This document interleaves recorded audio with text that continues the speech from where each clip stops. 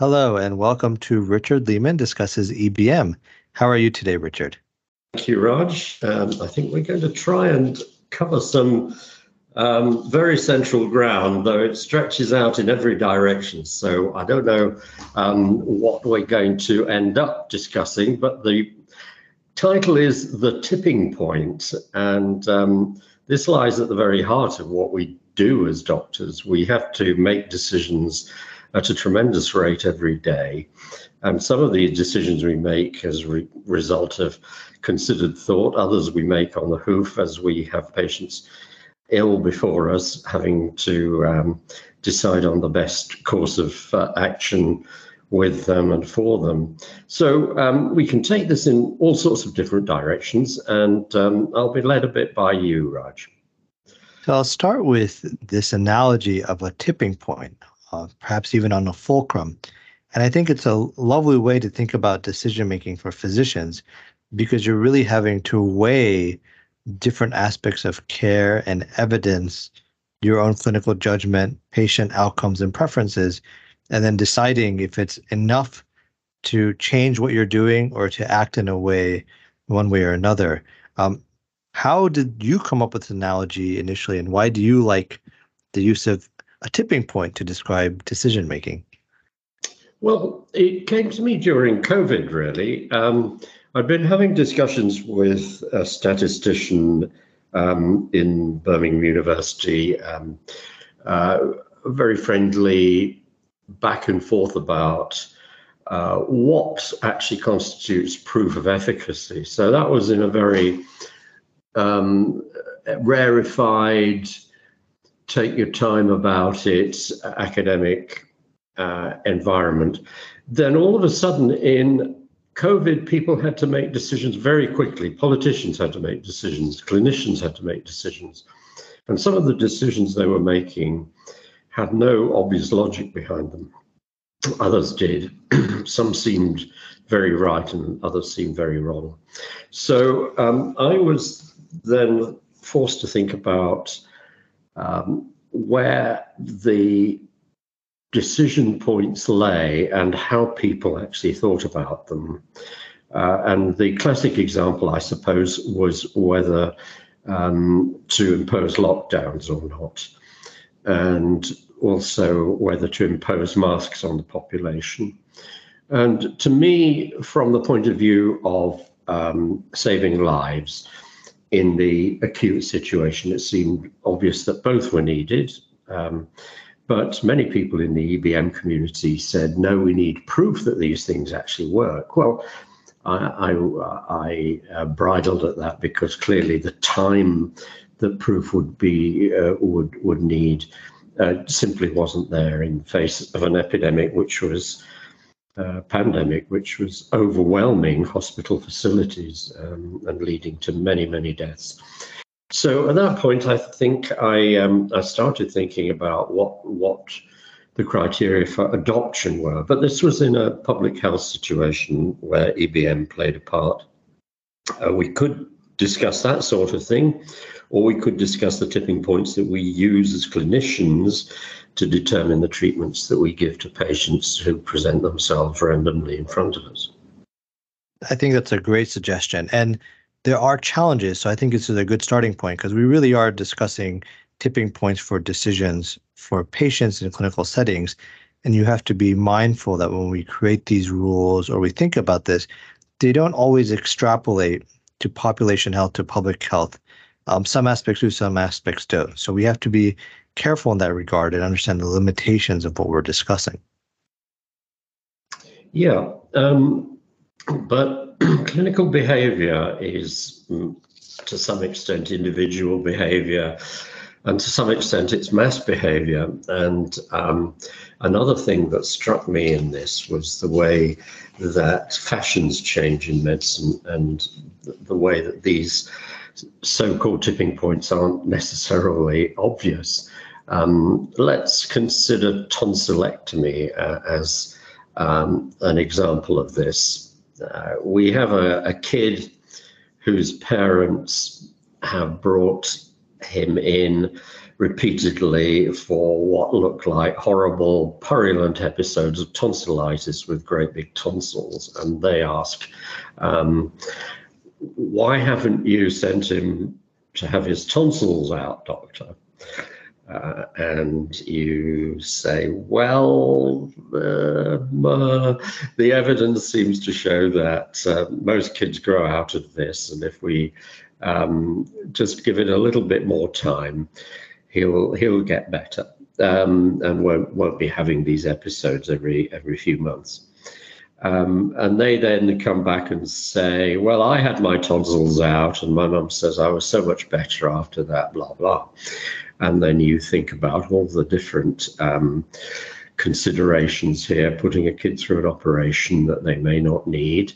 On the other hand, sleep apnea can be caused by big tonsils in kids, and that's quite difficult to diagnose. And let's say he has had 4 rather horrible episodes in the last 3 years, and he's had to miss school and so on. So the easiest thing for you then is to pass him on to the ENT, otorhino, whatever you call it in the States, and let them decide. In fact, this decision has been debated now for pretty well exactly 100 years. And this was, it came about in a very interesting way, which I could digress into. But perhaps I'll just leave it hanging as an example at the moment. I can do my digression later if you like. So where is the tipping point here? Yeah, for you as a doctor in consultation with a parent? So when I'm weighing the tipping point, on the one hand, I have perhaps the benefits of doing something like this and the evidence that might support it, along with the patient's perspective and their belief and potential benefit. And then I weigh this on the other side, as you point out, about the potential harms. And the harms being, you may have surgery, you may have complications from that. And then there's degrees of uncertainty here. And uncertainty is a very difficult thing to assess. You have statistical uncertainty. So what are the confidence intervals and so on of our data and how strong it is. You have uncertainty regarding, the complexity of measuring different outcomes. Like in time, it'll get better, but is time enough? How much is the patient and the parent suffering in that amount? And then just the ambiguity sometimes of how do you value what the patient's thinking versus our sense of well, in time it gets better, but I'm not the parent staying up all night, with the kid every day for how many days or months a year. So that's really, really tough. The first thing I always like to begin with is, just where is the evidence and the strength or weight of evidence? Because, if you have a decision point like this, but there's 8 or 9 RCTs, there's lovely meta-analysis, there's guidelines that say unambiguously, hey, this is the way to do it, that you just do not need to do a tonsillectomy unless you have clear evidence of sleep apnea, then, I would feel pretty more comfortable with that. And it would take a lot of evidence on the other side to weigh against that if I'm tipping it. On the other hand, if that evidence base is not that strong and there's some studies, but we don't know, and that makes it hard because maybe another study comes out next year, which tips that balance very easily. I'm much more sensitive to that. Then it's a lot harder. And then I think in those circumstances, certainly the shared decision-making, the patient preferences come into play. And the nice thing about being a primary care doctor, sometimes I can say, go talk to the ENT doctor so you're more informed, and then we can make a decision together. So, I buy myself a little bit of time and space by doing that referral. Oh, you do it too. Excellent. Well, the backstory is that there was a doctor in England called J. Alison Glover. Why he called himself that, nobody knows, because it made everyone think he was a female, whereas he was playing John Allison when he was born. Anyway, he had a good career in the First World War. He was a fantastic sniper, and he shot hundreds of Germans. But when he came off the field, he became a doctor of a kind that doesn't exist any longer. That was a district medical officer, who was responsible for the health of children. And he noticed that as he moved from one district in London to another, the rates of tonsillectomy varied incredibly. In one district, I think it was Hounslow, pretty well every child had a tonsillectomy before the age of 8. And in a neighbouring one, it was about 25%. So he started doing some studies, and one of them consisted of getting children examined by doctors, yourself, myself, an ENT doctor, as to whether they needed their tonsils removing. By the time they'd seen 3 doctors, every child had been adjudged as needing to have their tonsils out. So he concluded that this was simply a social habit that the doctors indulged in under an expectation that they were going to do something. And then he had the opportunity when a group of Spanish children from the Basque country, they weren't Spanish, they were Basques, which is a separate nation, but they had come under attack from the Spanish. And the children were evacuated to Britain, and none of them had had tonsillectomies because tonsillectomy was unknown in the Basque region that lies between France and Spain. And so he had the opportunity to examine their health in consequence of that, and it seemed to have no effect whatsoever. Even before the Second World War, it was fairly well established that tonsillectomy was a procedure of little or no benefit to most of the kids undergoing it. And yet it's still a popular operation. So there we have a fulcrum that lasts 100 years. It's like having a whole kitchen table as the tipping point, and it never really ends. You put another table at the end and postpone the decision. So that's an example of a very spread out fulcrum that didn't really work. On the other hand, you have a very clear fulcrum where evidence becomes overwhelming almost before it's out. And I suppose that is typically penicillin. Do you give it for an infection or not after 1943? And everybody wanted it, whether it would cure them or not, because it was so obviously beneficial. But there are plenty of other examples, and the one that we must strive earnestly to avoid is stenting. Why were stents adopted in the first place? And secondly, why did drug-eluting stents take over from bare metal stents? And if you look at that story, you'll find that there's actually no evidence whatsoever really worth the name. But it just appealed to people a great deal, this idea that you had a blocked pipe, you'd put a tube in it to open it up, and it had to be better for that tube to be exuding some substance that would theoretically prevent it from clotting. So there we have it, and those tipping points were very hard to look back on with any great belief in rationale. Anyway, I've gone on for long enough. I'll say, in defense of our ENT and cardiology colleagues, that every patient's different, and there are sometimes indications where evidence is supportive for doing these things. But on a mass scale, sometimes we wonder at the volume and the variation of practice.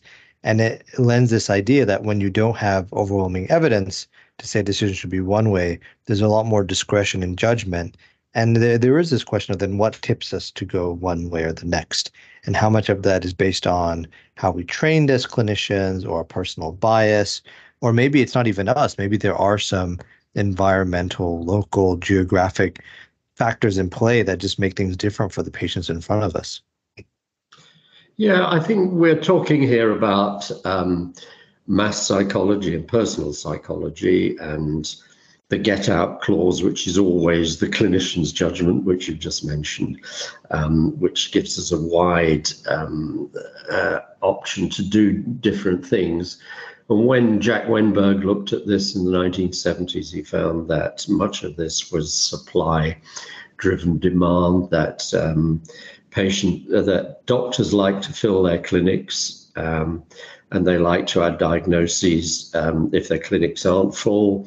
And this has been very well written up in countless papers from Dartmouth College in particular, by him and by his associates.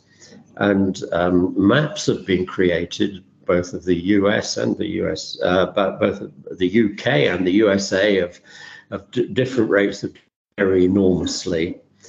And I think we perhaps can move from that more into the EBM realm of how tipping points should be decided,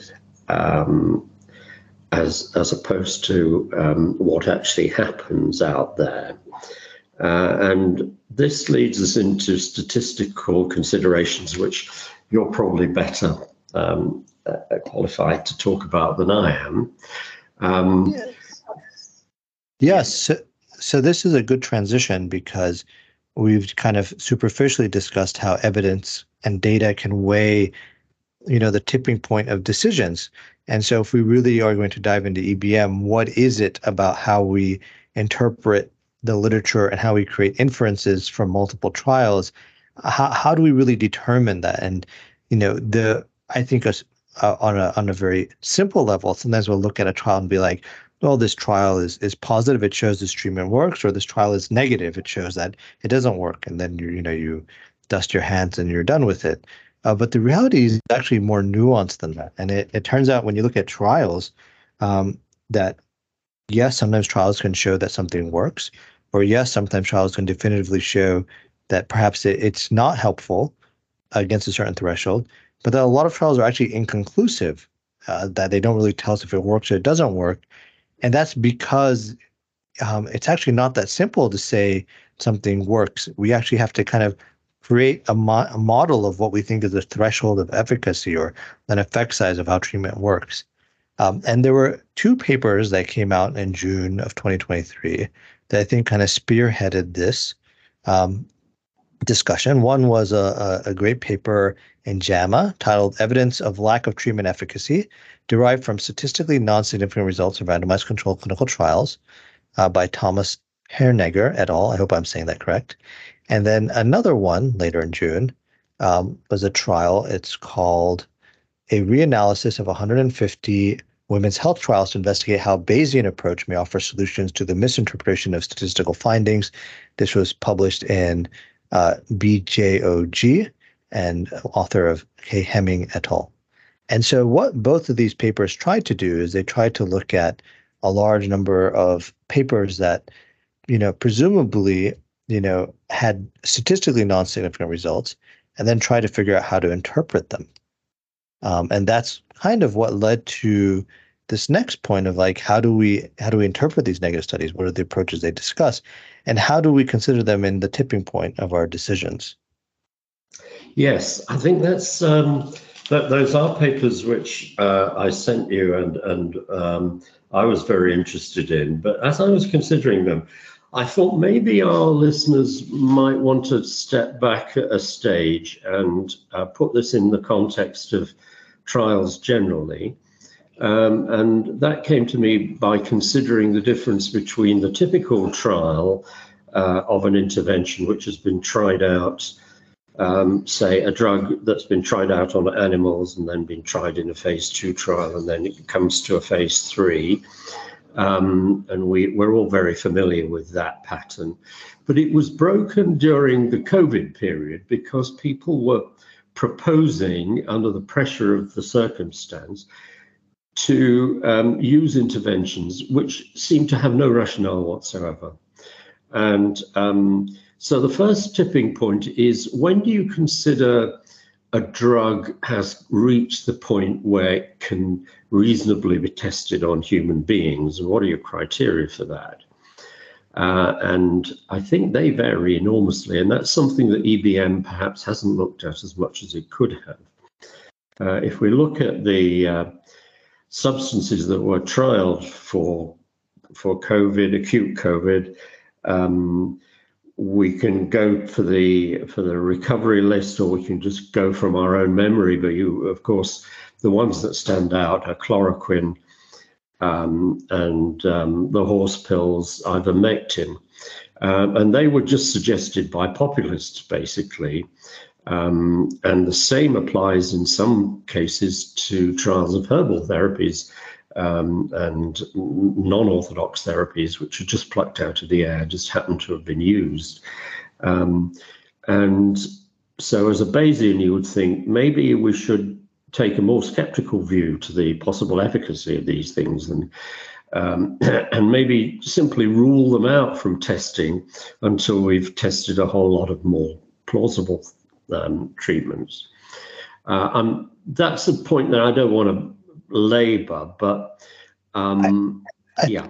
I think it's a good starting point, because really the first question to ask is like, why are we using clinical trials, randomized control trials, as our gold standard for tipping our decisions one way or the other? And do we need it for all decisions?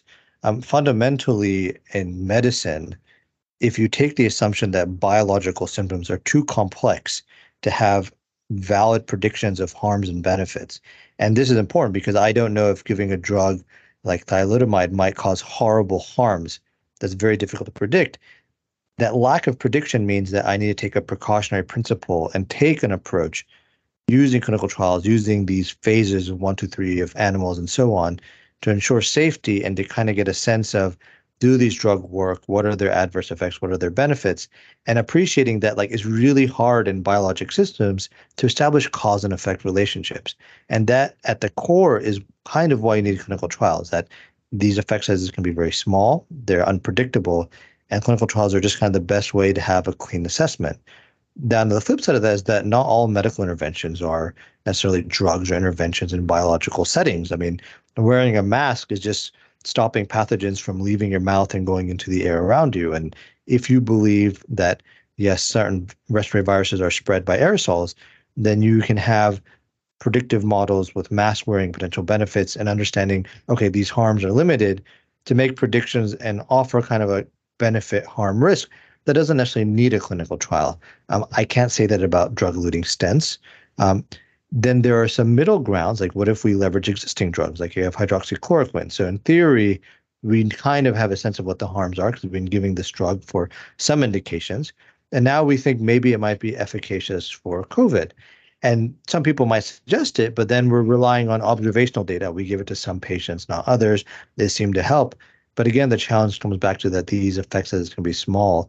And a poor clinical trial design or observations can be confounded. There can be bias. There can be errors in judgment. And so we may feel confident that it's working, but until we have that clinical trial, we don't know if our judgment may be mistaken simply by the way things are being selected. And so there are a lot of nuance about when we decide what we're going to do, but at its core, if you're doing biological symptoms, you're doing drugs, human devices, and so on, I think it makes sense to stick with that RCT as your gold standard. And if you don't want to use it, having a nuanced argument might make sense, especially in urgent settings with pandemics. Yep, I think that's absolutely perfectly summarized. And I think possibly a mistake I've made is to generalize too much from the recovery series of trials in COVID, because they are so atypical, because they bypass the usual system which I described and you repeated just then. Well, yeah. I was going to say, well, actually, recovery is the perfect transition here, because recovery was designed as an adaptive trial. And what they said is that, we can take something like hydroxychloroquine and we can keep studying it, looking at 1,000, at 10,000, 100,000. And someone could argue, well, you still need to look at more patients. There's a potential benefit there. You just need to keep studying it until you find it. And what they said was that, we're going to do a cutoff at some point after 10 or 20,000 patients. If we don't see a benefit, we're just going to say, even if there's an effect, it's too small to be a benefit. It's going to be a trivial effect. So we're not just running after clinical significance. We're setting a threshold and saying, if we can get a benefit that's big enough, great. And if it's smaller than this threshold, we're saying it's too trivial and not worth continuing to study. And that is a huge important part of how we have to interpret all clinical trials. That at some point, no statistician can tell us how to interpret a trial. We have to make that clinical judgment of like, Is this study able to exclude an effect size of minimal clinical difference? We think that's important. And if it does, great. And if it can't, is it inconclusive? Do we need to study more? Yeah, I think and that applies to stopping rules generally for trials. And that's a statistical area that we don't need to go into detail with. But I think the list for recovery in acute COVID is quite instructive, because it shows how some drugs with plausible presumptions of benefit actually prove not to have any benefit. One of those is aspirin, because thrombotic complications in acute COVID and in fact in longer term COVID are very common, and an antiplatelet drug like that would seem an obvious place. And because recovery was so big and so quick, it was rapidly found that did not apply. And similarly with azithromycin, you would think that almost certainly some of the deaths from acute COVID were caused by bacterial superinfection. And in fact, if I looked at those studies as they were appearing, and quite a few of them did show a bacterial superinfection, but azithromycin proved to have no mortality benefit at all. And that was quick, and people were using it, and people continued long after, in fact, to use cocktails of antibiotics, because if we see a patient dying of a chest infection, automatically we want to put in some antibiotics just in case. Colchicine was a dubious example. Convalescent plasma, I thought, would absolutely work, because it had to. Why should it not work? If you were giving these people someone else's antibodies, it was bound to work. No, it didn't work at all. And famously, with convalescent plasma in the U.S., we paid and gave it to 100,000 patients without doing 100,000 without doing RCT, and Recovery just did RCT in 10,000 and showed it didn't work. And it was quite embarrassing, because I don't know what we were doing in the States, giving it to so many people and not studying it properly. Yeah. So the tipping point there was 10,000 patients. Futility, end of story. I mean, that's beautiful. If only all research was that simple. And dexamethasone, of course, which was given in varying doses, or alternative prednisone and so forth, showed a very considerable benefit when given to patients at a certain stage and severity of the illness, and that led to further studies to try and refine our assessments of dosage and timing. And then there were a whole lot more. The things that I didn't realize had been tried out, like tocilizumab and empagliflozin even. The SGLT2s are magical, but they're not that magical. Well, this is it. And Regeneron's monoclonal antibody combo, which, is beginning to become the verge on black box magic, but this particular black box magic didn't work either. So those were things that typically would have strung out for 5 years while Regeneron were advertising their product and doing their own trials and so on. But because it was a world health emergency, this stuff got done quickly and the way it should be. So I think recovery, as we said in a very much earlier episode, is an example of how it all should work in an ideal world. Yeah, so those are some examples of tipping points. And perhaps the final one that we could come to is de-adoption. At what point do you decide in normal peacetime, as it were, non-pandemic situations, when to give up something as futile? We've talked about tonsillectomy already, which is a borderline case. Can you think of other things where I can? So I'll begin by saying that there are a couple of caveats when tipping points can be difficult. I think when there's such a strong weight of evidence tipping it in favor or against it, reversing it or shifting that tipping point is going to take a lot of weight and effort on the other side. So maybe if I see a few studies or a few comments or data points suggesting something that's counter to the existing practice, I'll be mindful of it, but that existing weight is so heavy, it may not push as much. It's more challenging when you have areas where there's like true equipoise, right? Where this is a consensus practice, but the data is honestly not that great. The data against it can also be argued. And then if a new study comes out, a new trial comes out that just shifts that balance a bit, it makes it a lot harder for us. And then maybe we might consider changing it. Or if you have like a really good, well done randomized control trial that kind of shifts our consensus approach to how we think about it, you can see a reverse or a change in practice. De-adoption is a little bit more nuanced than just that, because de-adoption sometimes gets involved not in the weight of things, but in the complexity of it. A lot of the tipping point isn't necessarily the data. A lot of the tipping point, especially in elderly patients, is, what is quality of life and how much survival and gains are you getting from these interventions? Yes, I know statins are helpful, but should we de-adopt it in a patient who's old enough where they don't want to take pills and really their quality of life is more important to them than however much extra survival benefit they get? And that's a lot tougher, and that takes a little bit more conversation. Yeah, I think that's a very good dissection of the problem as in individual patients. Those tipping points of de-adoption are very much the essence of good geriatric care. In the wider field, though, I'm thinking of medical practices which used to be universal and then fell out of fashion either very quickly or more gradually.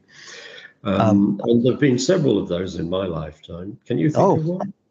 Well, one at the beginning of mine was the de-adoption of HRT, hormone replacement therapy. We still use it, of course, in women with severe symptoms of hot flashes, but I think in the late 90s, early 2000s, it is used much more commonly, with some people even suggesting giving cardiovascular benefit. And then in the early 2000s, there was a quick reversal. When I started beginning my training, we were taking many women off of this medication that they had been given before. So that was quite a change. And then, of course, screening guidelines are always changing. There was a time when women were getting PAPs every year, and every 3 years, now maybe every 5 years. And that's certainly a change from norms as many of these women had experienced in their past. Yeah, but I'm thinking over a longer period, but not that much longer. Things like the most common operation when I went into practice in the 1970s and then the 80s was dilatation curettage, D&C. I think that was common in the States as well, wasn't it? It still is, but yes. It is, yeah. Because it was completely de-adopted in the UK. It was the absolute bedrock of gynecology. Every gynae list when I was a junior doctor had maybe 20 Ds and Cs before or after any other procedures. And then within 2 or 3 years, it was no longer being done. Colposcopy took over to some extent, but the idea that you just scrape away the problem disappeared very quickly. The same applied actually to the procedures for washing out knees. I don't know if you still do them a lot in the States, but in the UK, perhaps because we have a more directive system, orthopedic surgeons were simply told not to do them any longer because all this debris and gunk that they were getting out of the knees didn't make any difference at all to the outcomes of patients, or so the trials seem to show. I'm not a great expert on that. And a lot of medial meniscectomies and so forth, likewise, and shoulder decompressions, all these things which made big money for orthopedic surgeons disappeared from NHS practice, though they continued a bit longer in private practice. I feel a bit of empathy for my surgical colleagues, because I appreciate sometimes, it may seem harder to do things like randomized control trials and clinical trials as opposed to doing it with drugs and vaccines, but it's still really important. And I think this is a great example of where, there's a lot of unresolved equipoise for many surgical procedures. And then if you start having strong data, it's not surprising that what may seem common may become reversed or may get shifted in another direction. And I think it speaks to the need to just have better ways of assessing evidence for a lot of things that we're doing in many of these fields. Yes, and there's a whole science, so-called, around this called adoption science, isn't there? And you sometimes wonder whether you really want things adopted all that much, all that quickly, because a tipping point may come along where you suddenly realize that what you were encouraging should actually be discouraged. I feel like... Yeah, I was going to say, I think one of the nice things about being a primary care physician is that we have no skin in the game about which way to go, or we haven't spent years of our life training to do one things. If things shift, then I think we're usually quite okay shifting with them. And that allows us sometimes to be perhaps the most evidence-based of all the specialties. Hooray, let's end on that positive note, Raj. I hope you're right. Yeah, thank you, Richard. Okay, thank you.